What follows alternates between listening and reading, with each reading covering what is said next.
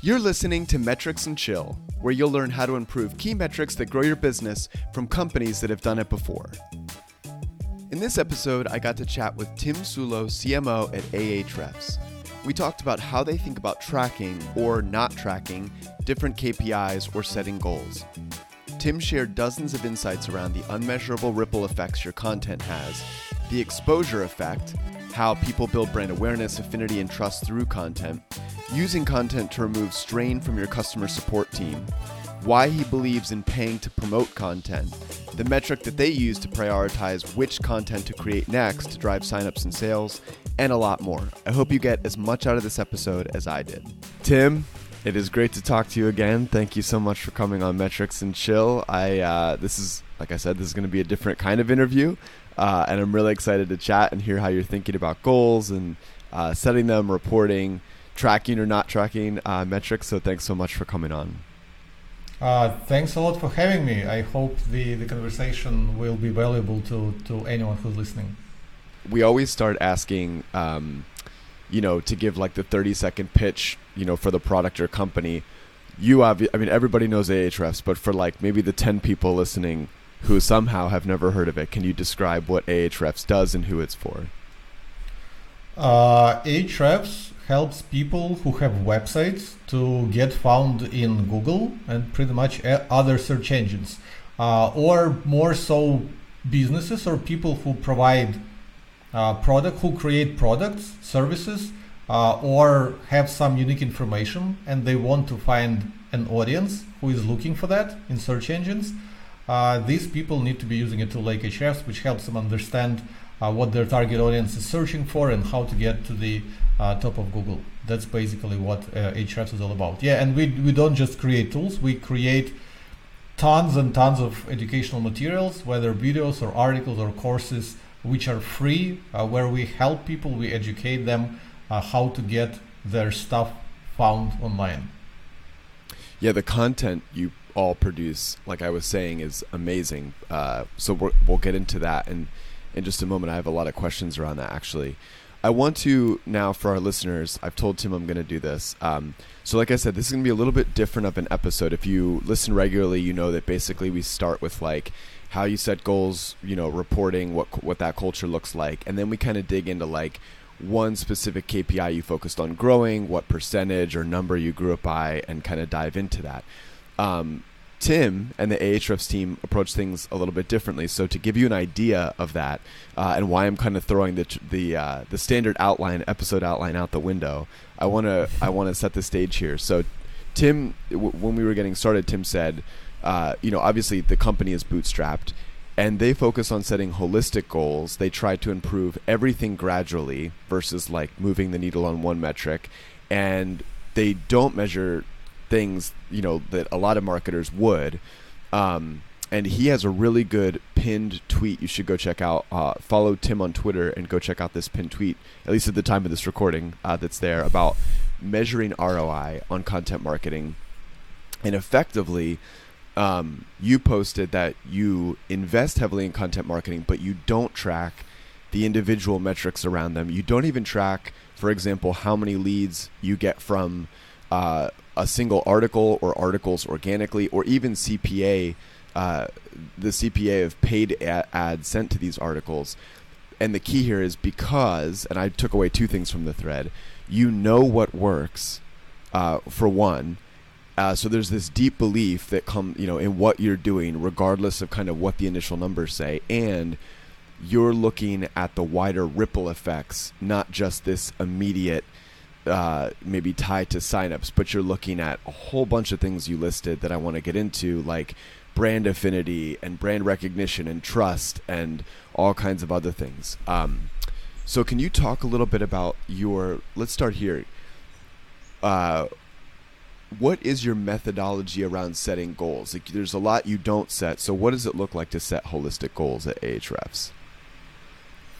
So you rightfully mentioned that we are bootstrapped, and we are lucky to have the founder who kind of understands marketing, even though our founder, Dmitry, he is an engineer. himself. So I think he still does a little bit of coding now and then when he needs to solve some challenging problem that the company is facing technically. He's an engineer. He's a very talented and super smart engineer, but he understands marketing really well. He understands the value of marketing, and in a lot of kind of strategic decisions of where our marketing department or marketing team or marketing strategy was going, he actually participated and helped to, as they say, separate the wheat from the chaff, helped us focus on the big picture things instead of focusing on those growth hacks and all that, because I'm not sure how it is done in other companies, but we did try at some point in time tracking all sorts of metrics, and apart from the fact that different tools and softwares would report different metrics in different ways, so when we tried to set up a conversion funnel with 3 analytics system, I think one of them was Kissmetrics, not sure if it is still around. Another one was Mixpanel, and another one was Woopra. And I think we fed all these softwares from another software called, I think it's called Segment, where you can feed Segment the same data, and then different other analytics softwares connect to it and use the same data.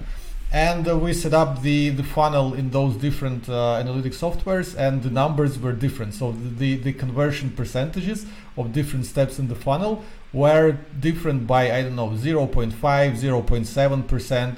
So while those growth hacker marketers, some of those growth hacker marketers are saying if you improve your bottom line by 0.7%, come on, there's a discrepancy of 0.7% between the tools already. How do you know what you're... that's... a lot can be said about the quality of analytics and what is being tracked, what isn't being tracked, because that technical stuff is quite sophisticated, even session, how it is being tracked, what happens when a tab sits in the browser for days and people get back to it, people open and reopen their browser, open and reopen their computer. There's a lot of technical stuff, and where I'm going with that is that it can actually it might require a dedicated person and sometimes even an analytics team to be working on that and to be prodding the developers team, can we integrate this? Oh, I think this script is not working properly, blah, blah, blah. So there's a ton of effort to implement this tracking and to keep it working smoothly as you make any changes to your product, as you make any changes to your pages and all that.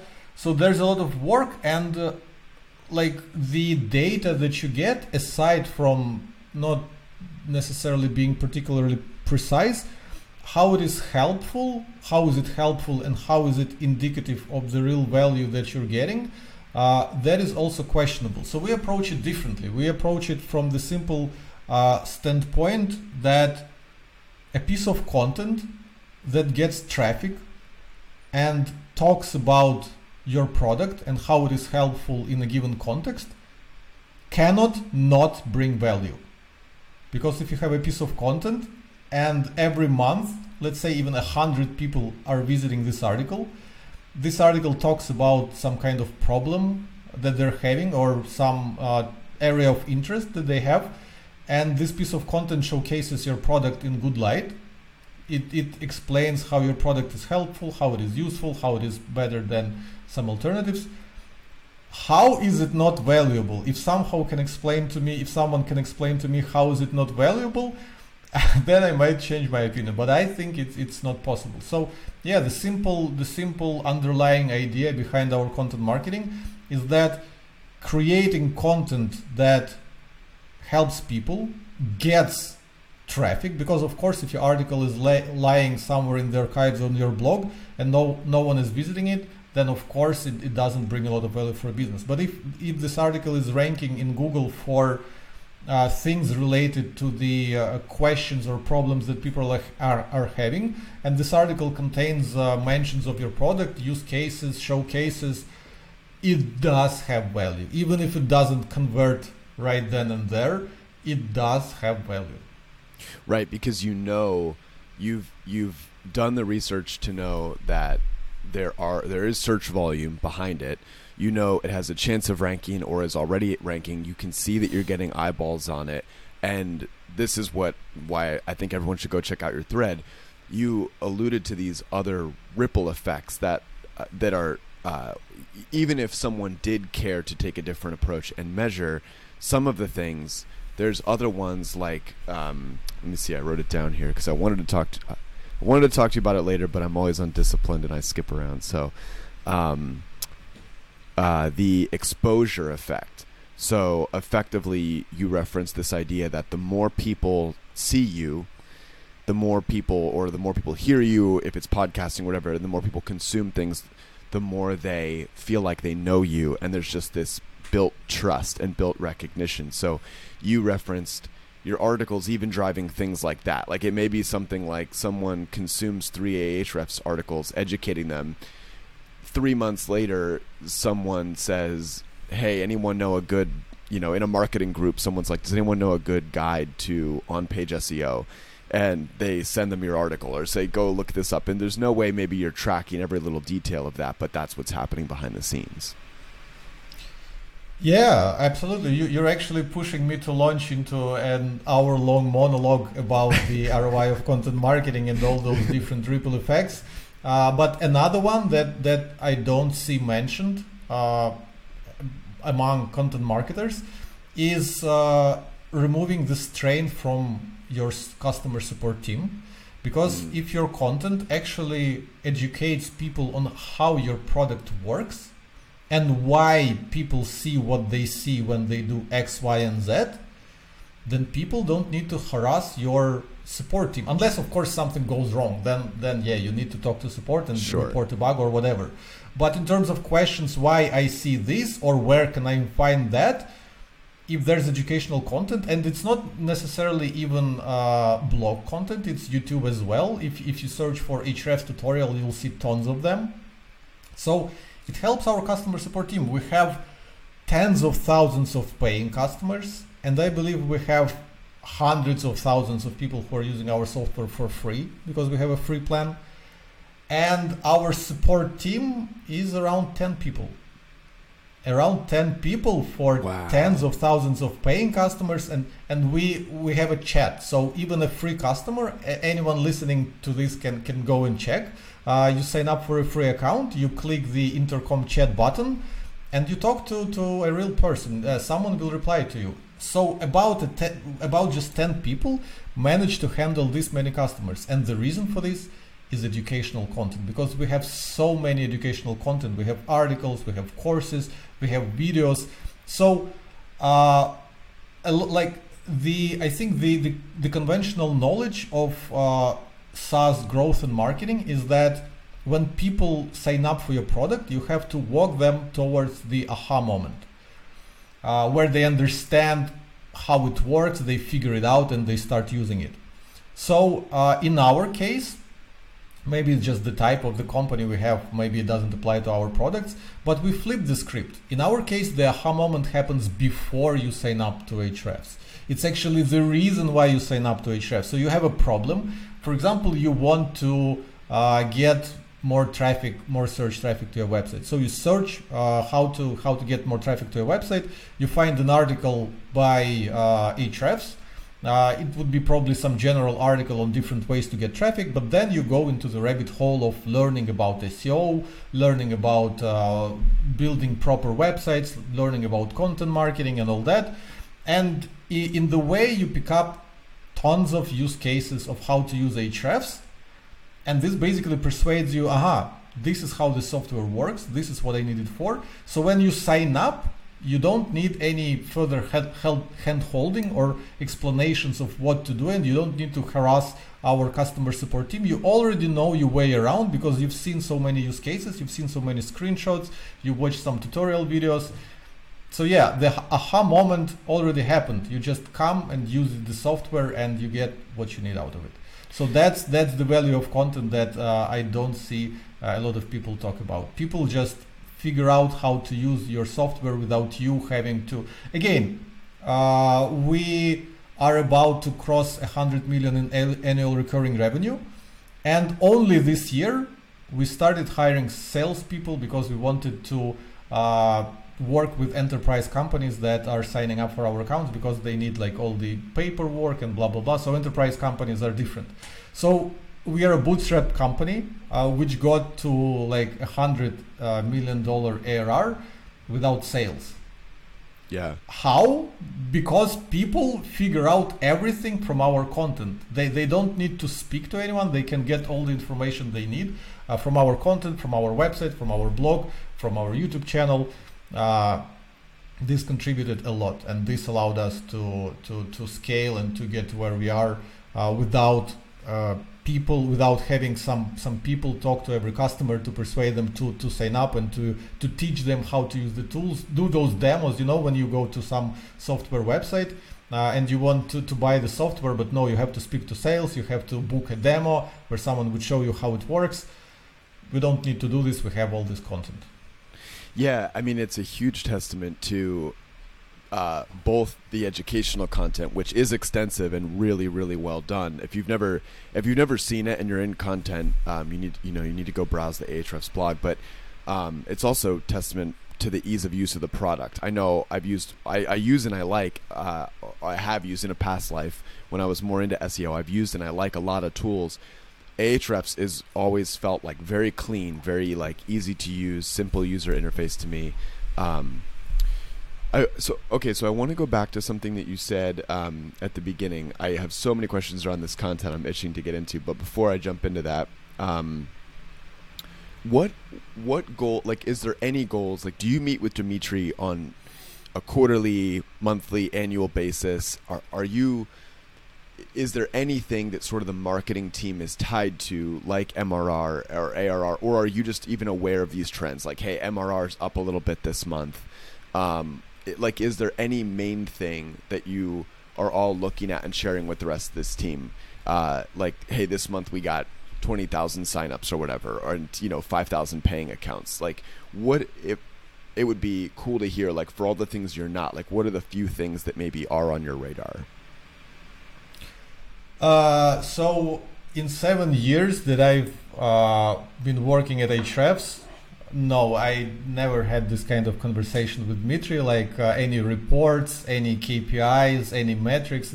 No, I'm actually not being completely fair here, because I was asking those questions to Dmitry, like, do you want me to have ownership of some KPI? Like, what should I be growing? And we actually had this conversation early on, maybe in the first year when I joined the company, and I was the only marketer in the team. Back then, in 2015, we were a team of 16 people, and I was the only marketing person.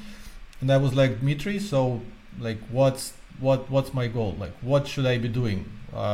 Get more traffic to the blog, increase conversions. Like, what are the objectives? And he said, we need to grow the number of our customers and we need to grow our revenue. And I was like, but you cannot put the responsibility on the number of customers and revenue on a single marketer, while the product has much more power in that than marketing. Because if the product is not good, then no one will be buying it.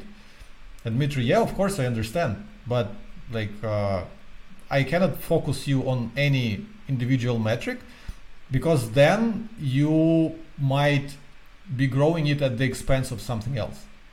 So for example, if my metric was to get more email leads, so I know a lot of companies, they are obsessed with email leads. This is why they have all sorts of gated content, PDF downloadables and such, to collect people's emails and then harass them with follow-up messages.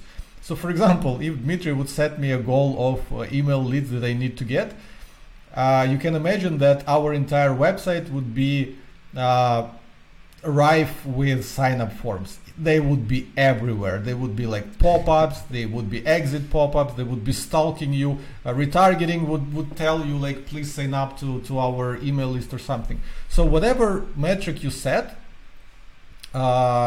it would be optimized not necessarily in the best interest of the company, to put it this Right. way. And the other day, I even asked him, okay, so like we don't have any kind of North Star, another buzzword in the world of SaaS, North Star metric that we should focus on. What about the revenue? If we see any strategy that can grow our revenue, but might be detrimental to, I know, our company values and how we do marketing, is it okay if we sacrifice the revenue growth to retain our, I know, philosophy, our ideas and what we believe in? And he said, yeah, absolutely. So even revenue is not the ultimate metric that we're growing. And a simple example of that is that we don't have retargeting. So when you go to Ahrefs website and you use that plugin that identifies if we have any retargeting pixels of Google, Facebook, or any other social network or any other advertising platform that can retarget you, we don't have any of those pixels on our website. And a lot of marketers would say that this is a enormous lost opportunity, because there are lots of people who are visiting our website and we could retarget them with all sorts of things. This could be our content, this could be our courses, this could be our special offers, this could be our feature updates. There's a ton of things you can do with people who visited your website and you want to get in touch with them again. But we don't do this because we think it's not what it's off brand for us. We don't want to stalk people on social media just because they visited us and be yet another company that like is doing everything in their powers to squeeze another dollar from people. So yeah, there's no single metric that we would optimize towards. We look at everything and we use a lot of common sense in making our decisions. So this is a perfect segue, because you said common sense, and something that struck me when you were talking about Dimitri early on, the way that Dimitri thinks about this and the way that you think about this, especially like you reveal this in the pinned thread that I read. You said you know what's working, and it seems like part of what makes you a unique company is Dimitri and you have this ability to sort of reverse engineer common sense human behavior. Like, hey, we know that when we're looking for a problem, we go to YouTube or we go to Google and we look at it, and we're not going to sign up for any product right away. But if that brand gets enough, in front of us enough times, and we like them, and they don't annoy us with spam or retargeting, and and it's good.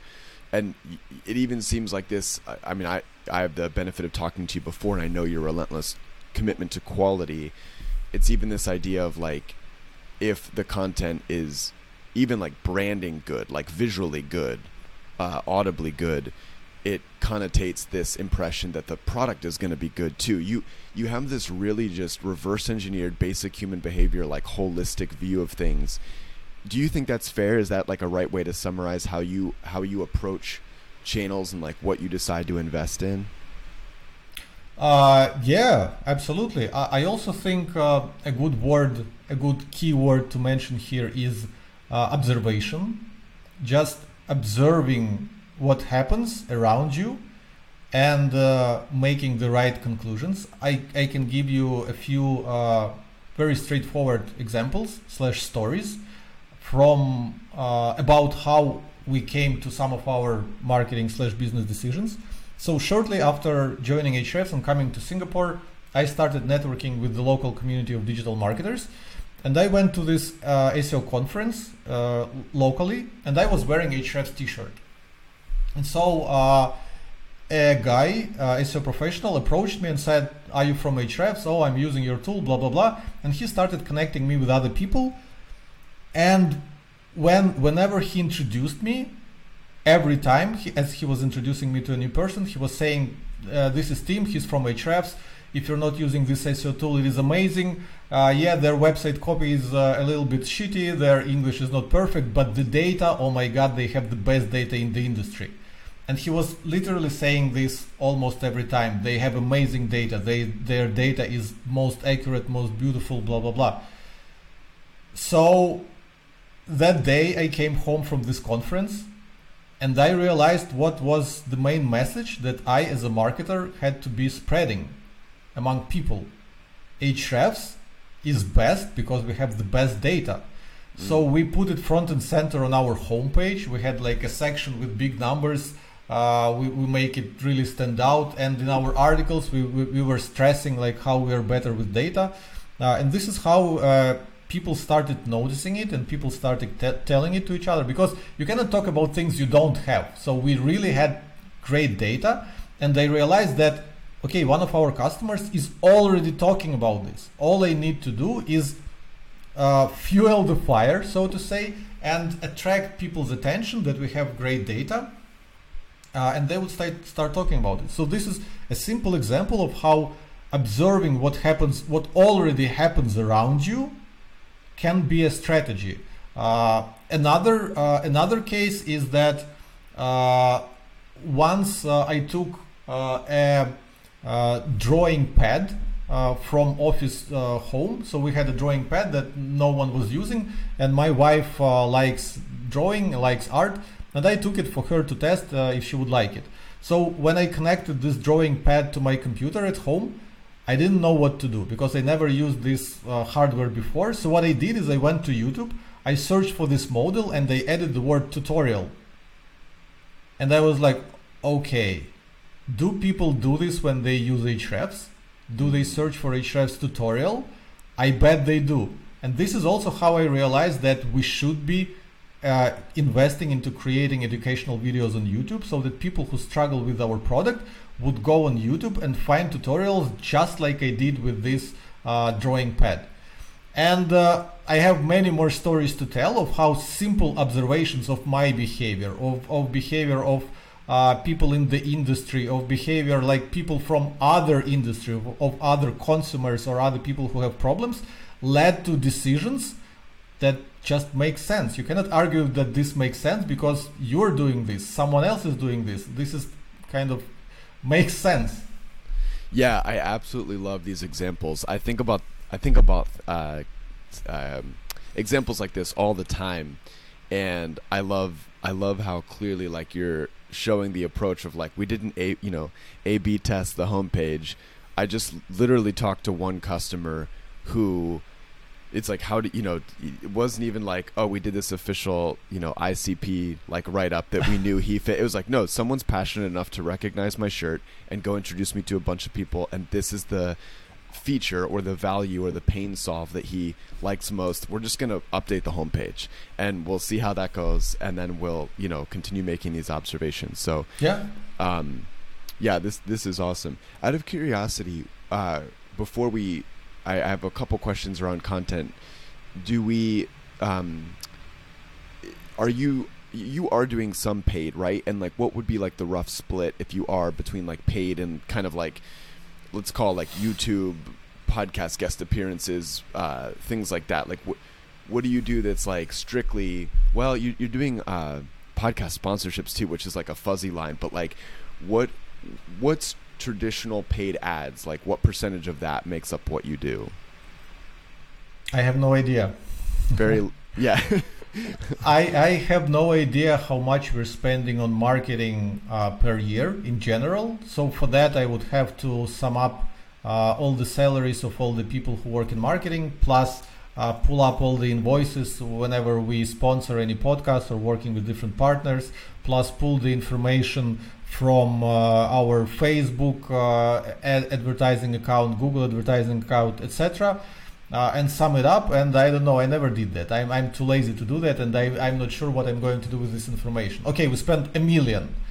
Okay, it's 800,000, not $1 million. Okay, it's 1,200,000. What?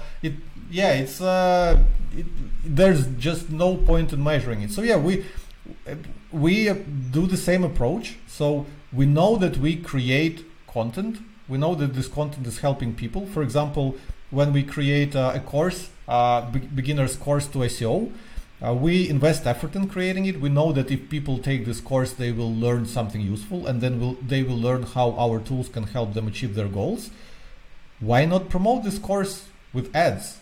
why not pay some partners who can talk about this course in their newsletters, on their Twitter accounts, in their podcasts, because it makes sense. Again, I have a story about this. So in my previous life, I was working as a DJ in the nightclub, and I think we wanted to do a promotion for, I think it was a Valentine's Day or something like this. So what the management wanted to do, they wanted to rent a truck. They wanted to put some audio equipment there, a DJ, and they want to run this truck around the city. And we have a pretty small city, just a few main streets. The music was playing, would be playing, there would be some banners, come to the club, blah, blah, blah. So they calculated the costs of renting the truck per hour and the costs of renting all the equipment and actually paying the salary to the DJ, who won't be doing this for free as well. I was the DJ and I wasn't going to do this for free, of course. So I don't remember the exact numbers, but basically, let's say the cost of equipment and the DJ for the performance would be $500, and the price of renting the truck for an hour would be $50. And these guys, the management, they were trying to decide if they should take this truck for 2 hours or 3 hours. And I was, come on, you're spending $500 already. Can't you just add $50 and Right. these $500 would have an hour more of exposure? Can't you think logically about this? So it's the same situation. If you spend time to create content, if you spend time to create features in your product, it does make sense to spend promoting it. How much? It is really hard to tell because it is really hard to measure. There's this famous phrase along the lines of out of $2 that I spent on advertising, one goes to waste, but it's a shame I don't know which one. Yeah. So that's the thing, you know it works, but you don't know which works better and all that. So that's how we approach it. It reminds me of a quote that I heard from Jason Fried, for anyone who doesn't know, founder of Basecamp, and he said something along the lines of goal setting, which I really liked and resonated with, because as in my marketing career, anything I've done typically has been like the first iteration of the thing. So you have no idea, like you have nothing to benchmark it against. You have no idea how much to expect. Usually there wasn't a ton of paid behind it, so you had even less idea of what to expect. And he had some saying around, kind of like, what's the point? Their ethos on setting goals was like, what's the point of like forecasting way out and setting these goals? You're either high and then you're hitting, you're like, oh, we could have done better, and you raise it the next year, but you don't exactly know you're going to hit it, or you're low and then you feel crappy about yourselves for a while. Like, just do your best and put your best foot forward. There's these are very rare opinions and voices, in the industry, but I like hearing them. Yeah, with measuring, there's always a dilemma. If you measure something and it's not good, should you work to improve it and make it good, or should you abandon it? How do you decide? That's a really challenging question. Especially when it sounds like content, very investments in very high quality educational content is at the core of what you do. So you're not running even like so many traditional paid ads, but you're going to run paid ads to a piece of content, or you're going to promote organically, or like you said, like you're even going to pay an influencer or a podcast sponsor or a newsletter to talk about a piece of content, not even just the product. So, which I love.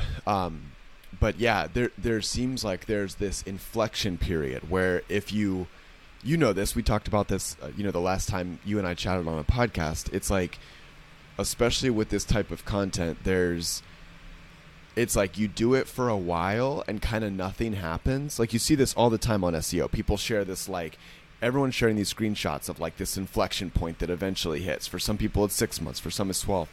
And if you stop at any point before then, and there's lots of reasons to, like there's no major growth for a lot of it beforehand, then all of a sudden it takes off. It's like, that's the tricky thing I think you're alluding to, is how long do you keep going? Like when the numbers come back and things don't seem to be going well, Do you quit at month 3? Do you quit after the 10th guest podcast? Do you quit, whatever the endeavor is that you're running, especially with content, before there's this inflection point? It seems to me like this observational marketing strategy, this reverse engineering human behavior and knowing, this gut feel of like knowing what's going to work, helps you and the team kind of get through the dip of what any numbers would report badly. I mean, besides the fact that you're not looking at them, so you get no bad news. You just kind of keep going and with what you believe.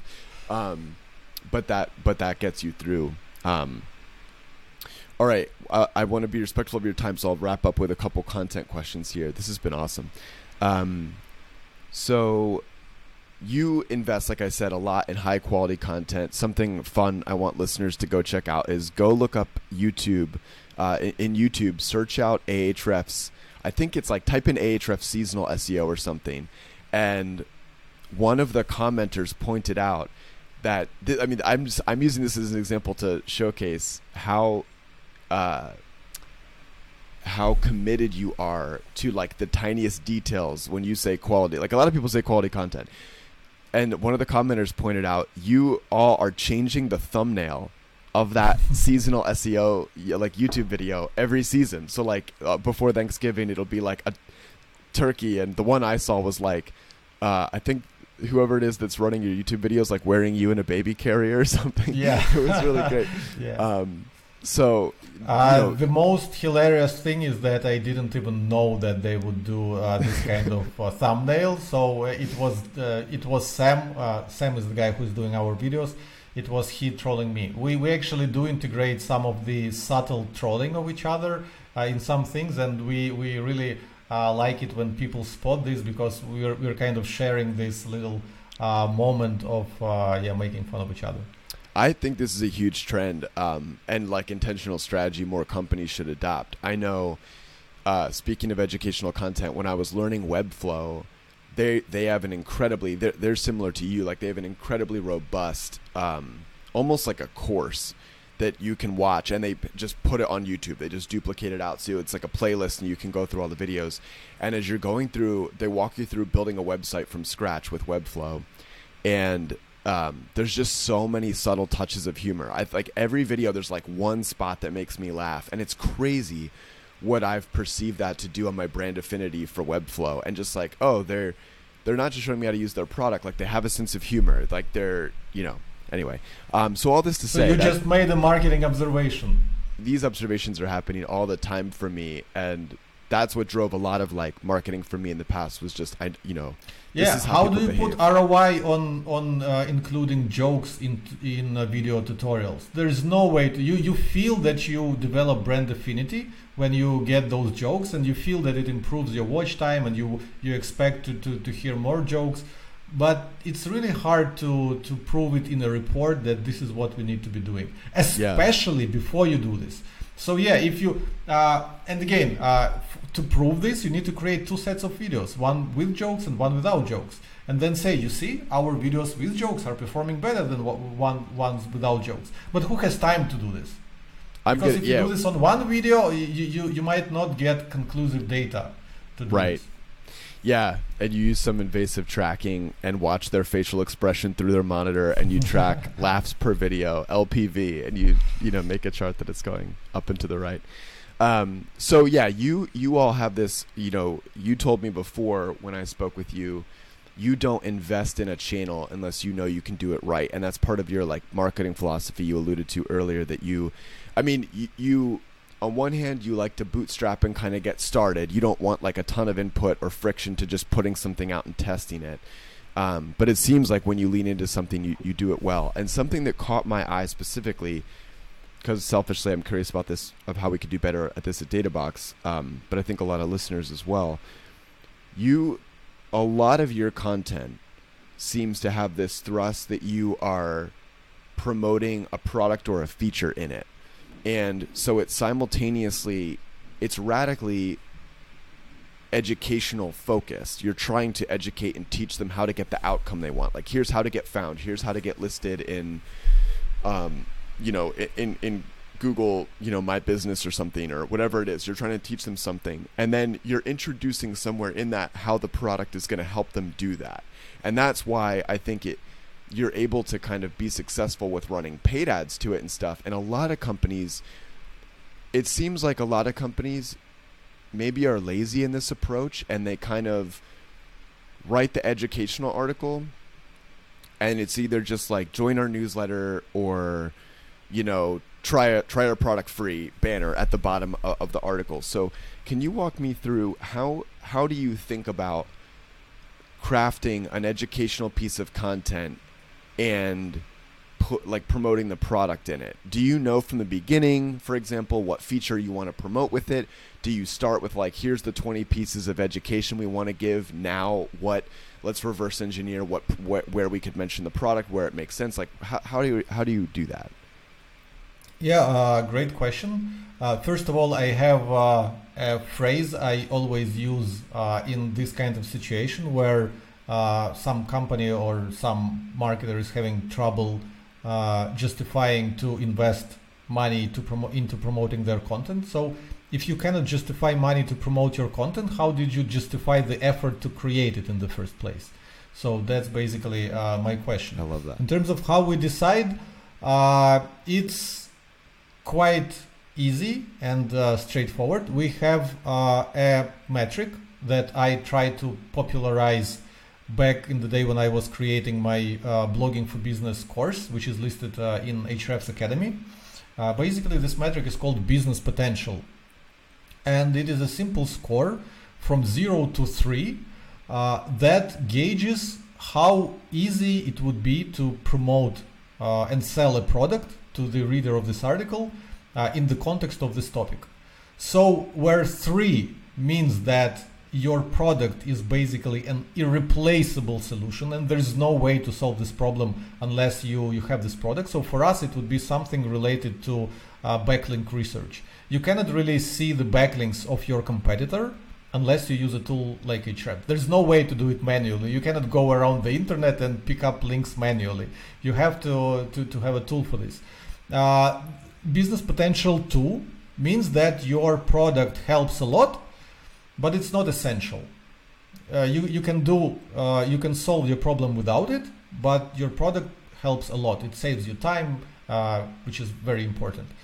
Business potential of 1 means that you can mention the product, but it's not helpful for solving the issue. So people would be aware that your product exists, but they would have no motivation to buy it right there. Because there are so many other options. So it's not necessarily that you can use the product, but it's not that helpful. And business potential of 0 means that there's no way to even squeeze a mention of your product in this article. So basically for every content idea that we have in our big master list of content ideas, we grade them. We put the scores from 3 to 0 if we think that in this context we can successfully promote our product.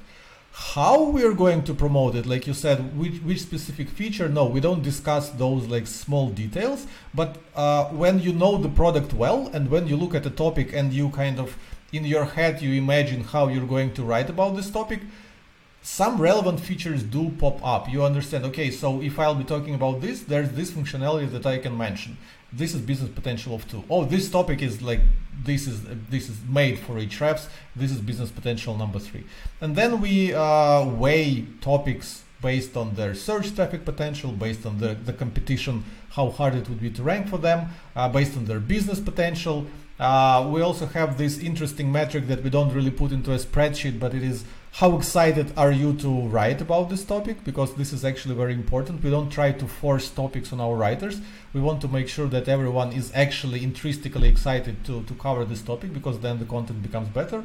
And it's not a scientific process, because you cannot really make a formula out of it and create a final score. So this has the final score of 3051 and this has 2083.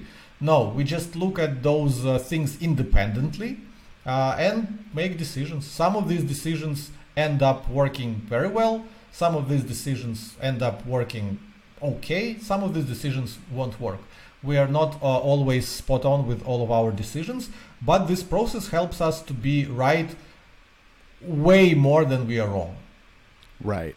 Yeah, this is a really good idea. So is this, I mean, in true SEO fashion, is it starting, are the ideas formulated by keyword research, or is it? Yes. Okay. I wasn't sure if, I know we've been increasingly talking to companies that do a hybrid of, we'll listen to sales calls or talk to customers or, and that's do keyword research. There you go. Okay. So is that how you think about that's it? Keyword research. Yeah. Yeah. Our keyword research is not something you do every year on the 1st of September.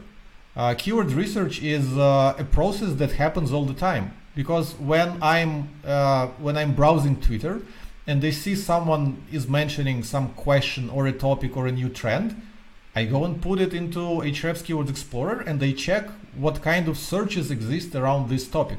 If I see something interesting, I go and add it to our master list of topics. And master list of topics is not the responsibility of any single individual. It's not my responsibility. It's not the responsibility of our head of content. We don't have a dedicated person with the title SEO. We don't have this kind of person who would be responsible for list of topics. Anyone in our team can add a keyword to the master list of keywords. And then anyone else, when they are looking for new topics to write about, they can pick up this keyword if they think they can do a good job addressing it. So basically, this is an ongoing process for us. So yes, sales calls, observing social media, reading feedback, all of that can result in a good topic in our list. And then we just compare all those topics against each other and see which ones at this moment, at this present moment in time, would be the most, would make the most sense for us to cover. Awesome. Yeah, we are in the beta version of doing something similar where we're sort of listening on LinkedIn, seeing what topics people are interested in. Obviously, DataBox has been pretty heavy with keyword research in the past, but looking at those other places, and I'm excited to see how the team can lean into it more. And I love this approach of ranking it with a number. And just thinking more strategically, I think about, instead of putting something at the footer, or in the middle of the article, what is the right feature, having flexibility to say, we could promote a lot of features or a lot of different, utilities that the product offers, or where's the right placement for it. Okay. I think I have more questions we didn't get to, but I want to be respectful of your time. This has been such a fun conversation. I always love talking to you. Thank you so much for coming on, Tim. And where should people go? I mean, it's ahrefs.com, obviously. And then, like I said, go follow Tim on Twitter and check out the pinned tweet that he has, thinking about ROI. Thanks a lot. Thanks a lot for doing the job of pitching me for me. Yeah, sorry. I said, where can people go? And then I just told them. So, is there anything else you want to promote for Ahrefs? No. That's. I said thank you for doing the job for me. I don't need to do anything else. Okay, sounds good. Thanks so much for listening. If you found this episode valuable, check out our other episodes or subscribe to get new ones. If you want to support the show, we'd love for you to leave a review or share it with someone. And if you want a tool to help you track and improve your business performance, try DataBox, free at databox.com.